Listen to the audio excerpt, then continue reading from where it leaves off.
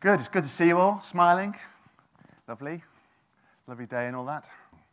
Good. But I wonder if you've ever been involved in trying to lead people, whether it be one person, two people, whether it be a family, whether it be a group of friends, whether it be at church, at Scouts, or wherever. It's not that easy, is it? And particularly as the group gets bigger, it gets more difficult. I wonder if you've been involved in leading maybe something bigger, and trying to get people to do what you want them to do, trying to get people all to the same place in the same time, and try and get people to all do the same thing. It's not easy, and it's quite tiring. But I want to talk to you to start with about a guy who had to lead at least 600,000 people. This was 600,000 armed men, plus their children, plus their wives, plus their baggages, plus their tents, plus their everything, into a new land. Okay, I wonder what that would be like. I think it's more than 600,000 men, but that's what I wrote down. So it's a lot of people taking them into this new land. Also, the guy that's just been leading for 40 years or more is no longer around. And you've been second in command. This guy's been second in command, but all of a sudden, he's thrust into the limelight.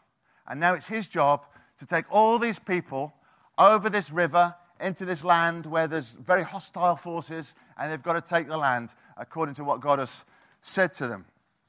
It's quite a big task, I would have thought. Wouldn't you? Yeah, I would have thought so. I wouldn't like that job.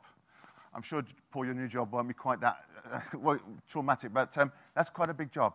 But the good thing for him is Joshua, by the way, I'm talking about. The good thing for him is that God had chosen him, God had prepared him, God had equipped him, and God had commissioned him. And he'd had some kind of first-hand experience of being involved. I don't know if you remember the story of where the Israelites had come against the Amalekites, another group of people, and Joshua's job was to lead the army to fight against these Amalekites, and Moses was on the hill, and all the time Moses put his hands up, they were winning the battle, and when he put his hands down, the battle went against them. And if you remember, Moses got so tired that they had to sit him down, and Aaron and Hur, I don't know what her name was, but she's just called Hur. Aaron and Hur had to stand and hold his hands up so the battle went well. Yeah? That's a strange way to fight a battle, isn't it? It's a strange way to fight. The Bible's full of strange stories, don't you think? They never do things as you and I would do them. Maybe there's a lesson there. But we'll go on to that in a minute. And then the other thing sorry, I'm just looking at my notes. I shouldn't really have notes. It doesn't help me. Take it away if you want to. The other thing that Joshua had done, of course, was he's one of the spies, the 12 spies that Moses sent into the land. He said, go into the land, look what it's like, look what the fruit's like, look what the people's like, look what the city's like. Just go and come back. He didn't say, go and make a judgment whether we can do it. He said, go and find out what it's like. But of course, the 10 spies came back with a judgment, we can't do it. And it was only Caleb and Joshua that came back saying, yeah, it's a big job, but we can do it. God can do it. And they held out for God, even though the other 10 spies spoke negatively. And of course, the 10 spies died soon after. And a whole generation died in the desert. And only Joshua and Caleb survived because they were the two that held on to the promises of God and said, we can do this thing. It looks big. It's a massive thing. There's giants in the land. It's going to be, it's going to stretch our faith a little bit, but we can do it. Okay, so he's had a bit of experience. But there's one thing I want to talk about today that I believe was key to Joshua taking the land and doing what God had got for him, because he became a mighty warrior. If you read in the book of Joshua, there's all sorts of battles going on, and they take cities and things happen. But there's a key, I believe, and I want to kind of challenge us on this key as to what was part of his success, or key to his success. Okay? I want to start off by looking at Moses, because Joshua was the apprentice, if you like, or the assistant, it says in the word. They hadn't had the apprentice program when they wrote the Bible, or they'd have called him the apprentice. But he was the assistant, the apprentice. He served Moses. And so he learned from Moses. And there's some key things, I believe, that he learned from Moses that we can learn as well. So I'd like to start. I don't know if you've got your Bibles. I know we've trained you by having a PowerPoint not to bring Bibles. But it's only Mark that's clever enough to do PowerPoints. So I haven't done one today. So sorry about that. But if you're looking at Exodus 33, starting at verse 7, and I'm reading from the ESV most of the time. And I want to just look at Moses a bit and see what was the secret of his success, and then what Joshua learned from him. We'll put that speaker there. And then we can learn. So this is a bit of a... It says, now Moses used to take the tent and pitch it outside the camp, far off from the camp, and he called it the tent of meeting. So you've got this tent called the tent of meeting that they put outside the camp. And everyone who sought the Lord would go out to the tent of meeting, which was outside the camp. Whenever Moses went out to the tent, all the people would rise up, and each would stand at his tent door and watch Moses until he had gone into the tent. When Moses entered the tent, the pillar of cloud would descend and stand at the entrance of the tent, and the Lord would speak with Moses. And when all the people saw the pillar of cloud standing at the entrance of the tent, all the people would rise up and worship, each at his tent door. Thus the Lord used to speak to Moses face to face, as a man speaks to his friend. I'll read that bit of verse 11 again. Thus the Lord used to speak to Moses face to face, as a man speaks to his friend. So I've been thinking a little bit about this meeting God face to face, being in God's presence. And I'm a bit of a kind of, I'm a PDA theologian.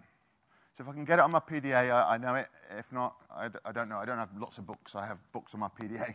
And one of the books I got on my PDA is the IVP Bible Background Commentary. So I just want to quote you a little bit from that. It says, speaking face to face is an idiom. Now, I don't know if you know what an idiom means, but it means that there's a group of words that doesn't quite mean what the individual word means, but it carries a sense of something. So speaking face to face is an idiom, and it suggests an open and honest relationship. So it's an open and honest relationship. So Moses had with God an open and honest relationship. And the other thing, just to mention while I'm here, again, I got this from the Bible Background Commentary. Obviously, this little section in the Bible is taking place just after the golden calf, and God kind of really being cross with not cross, that's a horrible word, being really angry with the Israelites for making this golden calf. And so the tent of meeting is outside the camp because there's a sense that God can't meet in the camp because he would, he's too holy to be in the camp with them at that time. But the tent of meeting, it's not the tent that we know about ourselves with the ark and the bowl and all those things we know about the tabernacle. It's not the tabernacle, it's a tent. And this is, it says the tent of meeting was to be set upside the camp where Moses would receive guidance. It says nothing is said to take place inside this tent, but the Lord meets with Moses at the door. So there's nothing in the tent. There's no kind of all that paraphernalia that they had later that was symbolic of things to come. It was an empty tent. But God met with him at the door. Okay, so that's really interesting. Then I just want to look as well at Numbers 12, 6 to 8. This again is talking about Moses. It gives us another aspect of this relationship that Moses had with God. And this is God speaking to Aaron and Miriam. Was it Miriam? Yeah. And Moses, when they'd been complaining about Moses, and God was, again, angry with them. And so he was rebuking them. But this is what he said. He said, hear my words. If there is a prophet among you, I, the Lord, make myself known to him in a vision. I speak with him in a dream. Not so with my servant Moses. He is faithful in all my house. And that's quite that's in Hebrews, isn't it? But I'm not going to go there, but that's in Hebrews. You can do that for homework. That's an interesting thing to follow up in Hebrews. With him, with Moses, I speak mouth to mouth, clearly and not in riddles. And he beholds the form of the Lord. Why then were you not afraid to speak against my servant? So again, God speaks to Moses clearly, not in riddles. And Moses sees the form of the Lord. Now this word form is the Hebrew temuna. This is from the Tyndale Old Testament commentary. There's another thing I've got on my PDA. Just showing off a little bit here. And it says, this word tamuna is used of visual representations, pictures or images of earthly and heavenly beings. So he's not actually seeing God himself, he's seeing the form, a representation of God. Because it says about no one can see the face of God and live. So, it does get a bit confusing when you start reading the Bible, doesn't it? You think, I'm not quite sure. It says he saw him face to face, but no one can see his face. But no, he saw a representation. In the book of Job, it says, Job saw someone's form, but could not identify the person from it. That's Job 4:16. Thus, although Moses enjoyed a much closer relationship with God than any ordinary prophet, he saw only God's form, not the very being of God. And then the last bit about Moses, or a couple of last bits, Deuteronomy 34. This tells us a bit about Moses' death, which is just before Joshua took over. It says, Moses was 120 years old when he died. Moses was 120 years old when he died, sorry. His eye was undimmed and his vigor unbated. That's what Mark's believing for, isn't it? I think 120 years of undimmed and vigor unabated. So we look forward to seeing that. And the people of Israel wept for Moses in the plains of Moab 30 days. Then the days of weeping and mourning for Moses were ended. And Joshua, the son of Nun, was full of the spirit of wisdom, for Moses had laid his hands on him. So the people of Israel obeyed him and did as the Lord commanded Moses. And verse 10, and there has not arisen a prophet in Israel like Moses, whom the Lord knew face to face. None like him for all the signs and wonders that the Lord sent to him to do in the land of Egypt, to Pharaoh and all his servants. So again, that's just the thing about face to face. And also in the Psalms, Psalm 103, verse 7 or 9, I'm not sure am I right in there. It says, he made known his ways to Moses, his acts to the people of Israel. So Moses had got a deeper relationship with God than the people around him. He's got a much deeper, he's got a very close relationship. He's meeting him face to face. It's honest, it's open, it's not in riddles, and it's clear. And that's Old Covenant. That's Old Covenant. Okay? But what about Joshua? What about Joshua? Did Joshua learn any of this from Moses? I believe he did. And this is what I want to pick up on. Because I only read half of Exodus 33:11. If we go back there, Exodus 33:11, it says, thus the Lord used to speak to Moses face to face, as a man speaks to his friend. And then there's this little bit here. It says, when Moses turned again into the camp, his assistant Joshua, the son of Nun, a young man, would not depart from the tent. Joshua would not depart from the tent. So he's staying in the tent, this empty tent. Apart from God is there. Learning, I believe, to spend time with God like Moses did. Part of his training, part of his equipping was learning that relationship. And you might say to him, and I'll come back to this a bit later, Joshua, what were you doing in that tent all that time? There was nothing there. What were you doing? He was relating to God. He was feasting on God. He was, doing all the things that one can do in God's presence. But he was relating to God. And then the other thing about, so he's got that, but also it's interesting. I think, this is my interpretation, hopefully I'm right, that when Moses received the Ten Commandments and the law, Joshua was actually there on the mountain. I think he was there in the place, because if you look in Exodus 24, and there's a bit of a section there from 9 to 18, but let me just dip in a bit. In verse 14, so they've got Moses, and he said to the elders, wait here for us until we return to you. And behold, Aaron and Hur are with you. Whoever has a dispute, let him go to them. So Joshua's up on the mountain when Moses is receiving the Ten Commandments, drinking and feasting God. And the reason I think he must have been close was when they came down the mountain with the Ten Commandments, if you remember the film, if you've ever seen it. Joshua's there saying, it sounds like there's been a victory. And Moses says, no, that's not the sound of victory. It's the sound of feasting. And, then there's issues because of the golden calf. But it sounds to me like Joshua was with Moses when Moses was receiving the Ten Commandments, when Moses was, with God. Joshua was there learning how to spend time in the presence of God, learning what God was like, getting to know him. And that's really what I want to talk to us about today. I want to kind of challenge us about this whole thing about the presence of God. One of the things, before I go into it though, is Joshua still needed an ongoing relationship with God. It wasn't like he'd spent time in his presence, now he knew what to do. Because if you read through Joshua, the book of Joshua, and I recommend it to you, I read the first 9 chapters, I think. I just skim read it kind of thing. But it's quite exciting, all the things that are happening there. But there was no kind of straightforward battle, really. There was no battle where they said, right, okay, lads, let's just go and take this city and then we'll go home for our tea. There was always something that had to be done. You know, the way they crossed the river to start with. Then when they crossed the river, they had to all be circumcised. You know, that's not the way to fight a battle. You know, injuring all your warriors in the sight of the enemy so they can't fight for a few days or a week or whatever. But he was obeying what God had said to him. And then fighting Jericho. If you remember, they had to walk around for 6 days saying nothing. And then on the 7th day, they had to walk around 7 times and shout, and the walls fell down. That's not a normal battle. That's Joshua listening to God and obeying what God had said to him. And then we've got a couple of defeats for them. And again, I think it's because he didn't listen this time. Remember when they were going to take Ai, or however you say that word? It's spelled Ai. They just went up to try and fight it with a few men and said, they were sort of, we're good now. We took Jericho. Well, he's just shouted, so we can certainly defeat this city with a few men. So the few men went up and they got hammered.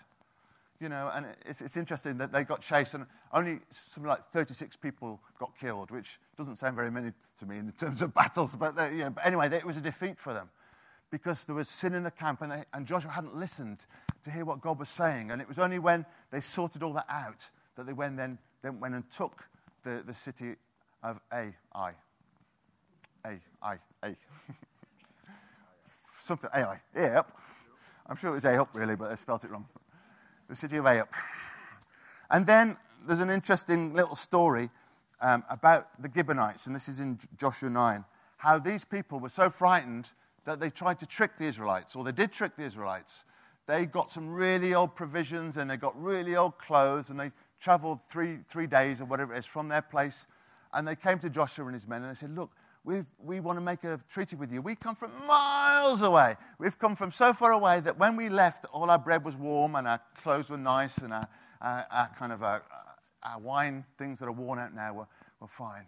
And it says, there's a tragic little verse, it says, that Joshua and his men looked at the provisions, they looked at the circumstances, they looked what seemed to be happening, but didn't ask counsel of God. And they ended up making a treaty with somebody who were quite close. And it became, they did make them their servants and the rest of it, but they had to then go and fight a battle because these guys got them into a battle because they got into, but they didn't ask counsel of God. So not only did Joshua need time in God's presence, time just getting to know God, he needed to be listening as he was going. And I think for myself, I know that that's what I need. I was, because, when you're preaching, you do spend a little bit of time with God because, it's the fear factor that kicks in, Well, what's going to happen if I've got nothing to say?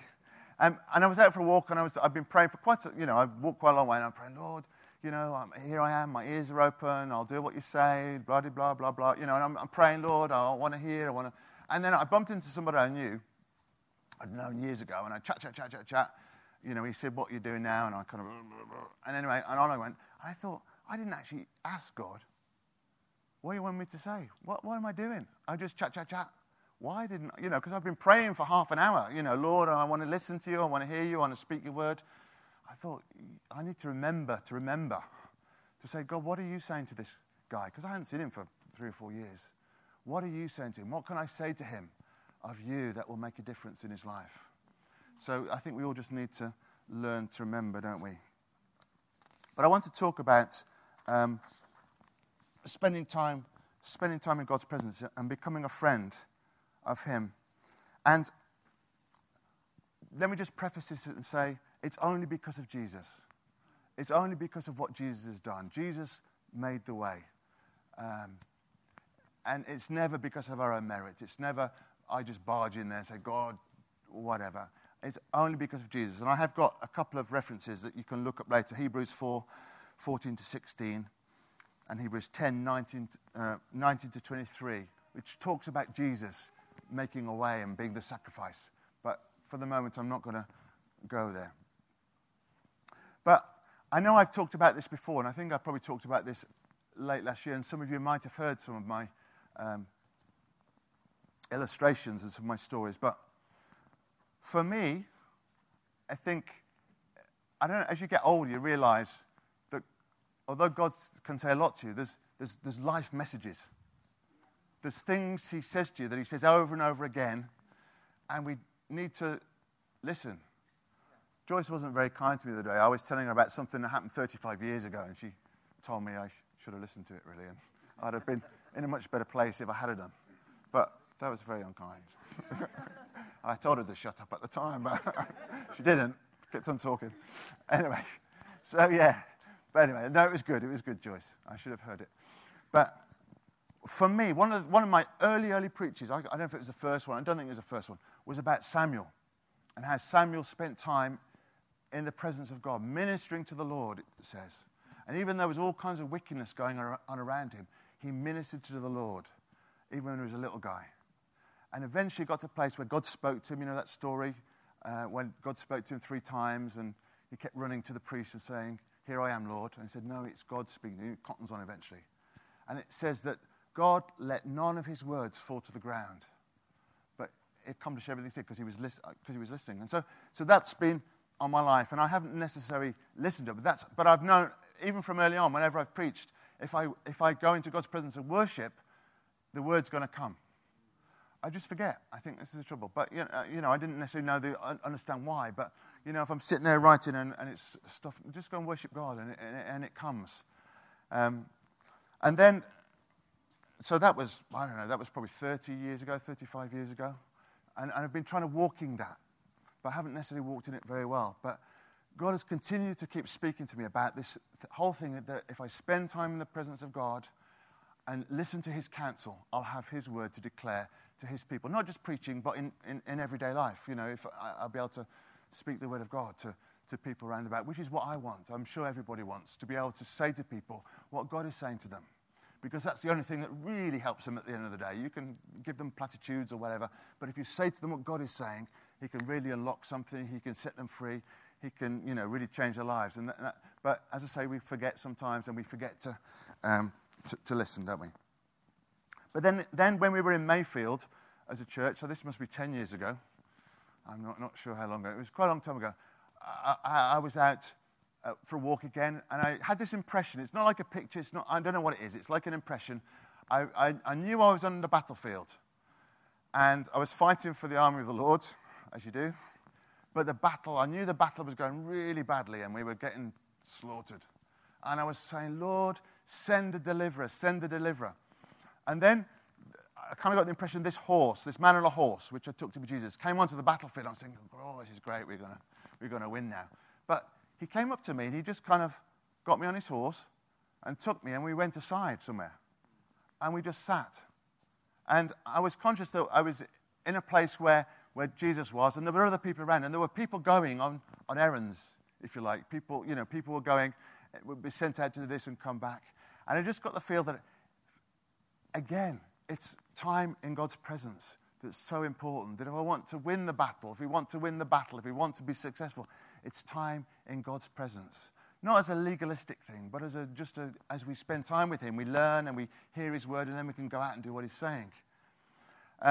So that was that, and that's great. But then the other day, I had so this is 10 years on, so please don't think I'm getting things all the time. You know, this is 30 years, 10 years now, so it shows you the distance in between. So, you know, not that I don't hear God in the meantime, but, you know, it's kind of like, as I said, I've been out praying quite a lot, and we're trying to lose a bit of weight as well. We're trying to get this chiseled thing that Paul's talking about, but it's coming slowly. But so I've been doing quite a lot of walking and praying, and I was out walking, and I ended up singing, and you know, perhaps they think I'm odd around where we live. I don't know, but I do sing, you know, and go out singing, and I pray in tongues and stuff. And actually, it's quite funny because at the end of this time, I was walking up the alleyway, singing, and one of my neighbours came past on a bike and gave me a real kind of little heart attack. And I said, "Oh," you know. And then when I got home, she said, "Oh, you're really singing there, weren't you?" I said, yeah, I was really singing.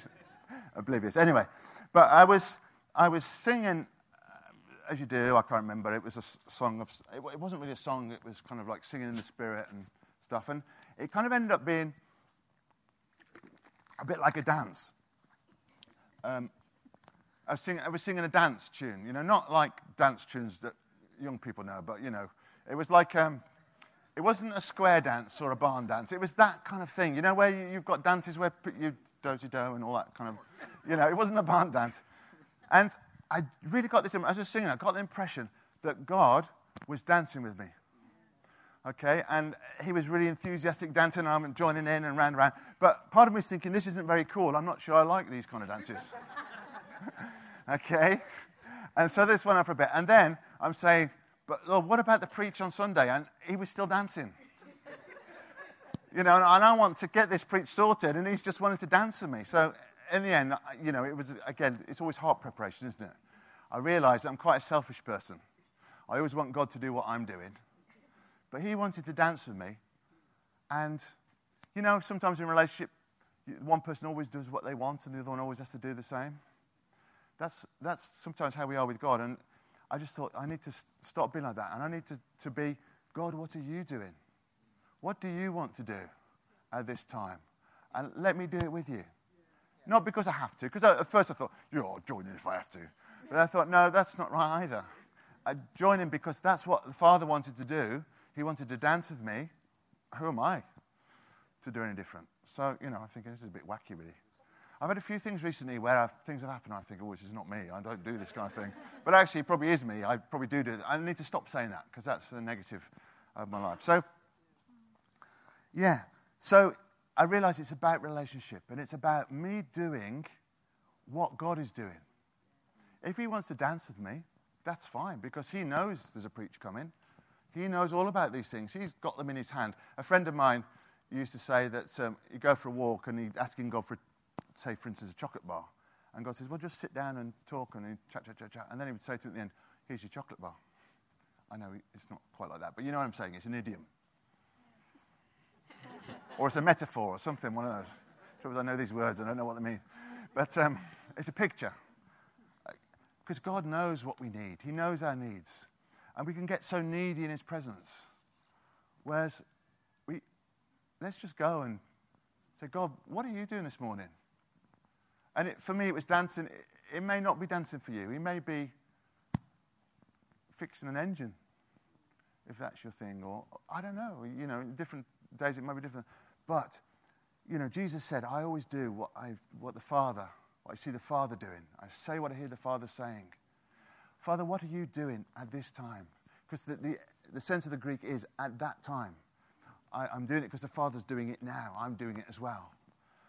I want to be that kind of person that says, Lord, what are you doing? What are you doing in this meeting? Let me do it with you.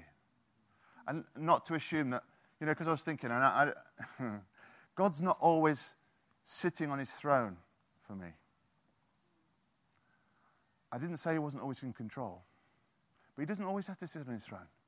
He can get off his throne and dance with me. Or whatever. I'm being a bit pokey. I'm being a bit spiky on purpose. But, God is always in control. And he's always God. He's always the Father. But the stuff he wants to do with us. He wants to dance with us. He wants to delight in us. Maybe he wants to fix engines with us. Maybe he wants to fish with us. I don't know. But whatever it is. So, yeah.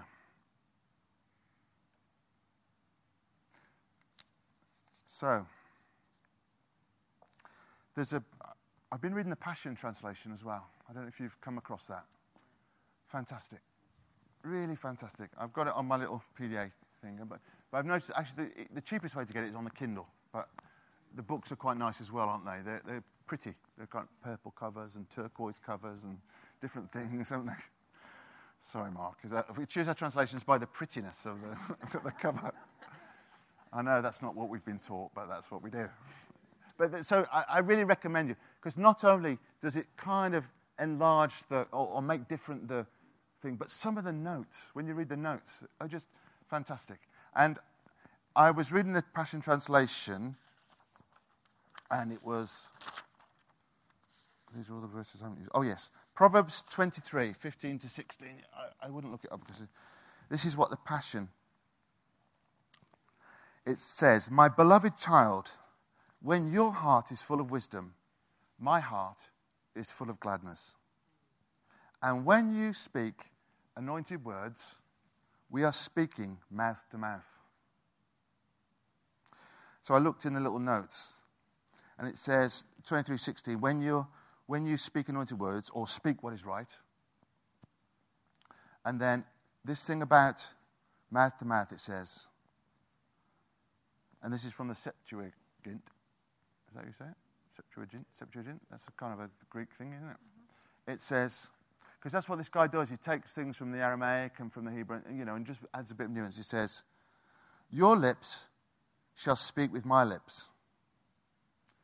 Your lips shall, so speaking mouth to mouth, your lips shall speak with my lips.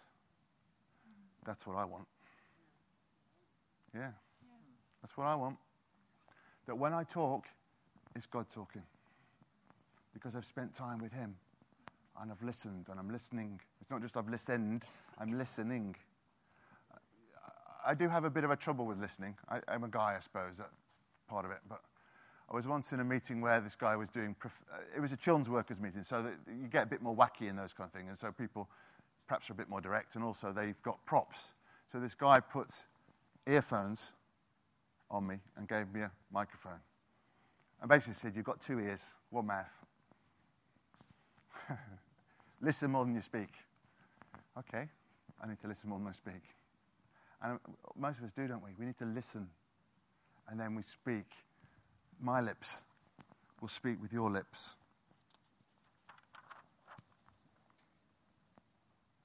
So, I just want to say, this is all I want to say, God is looking for a deepening relationship with each one of us.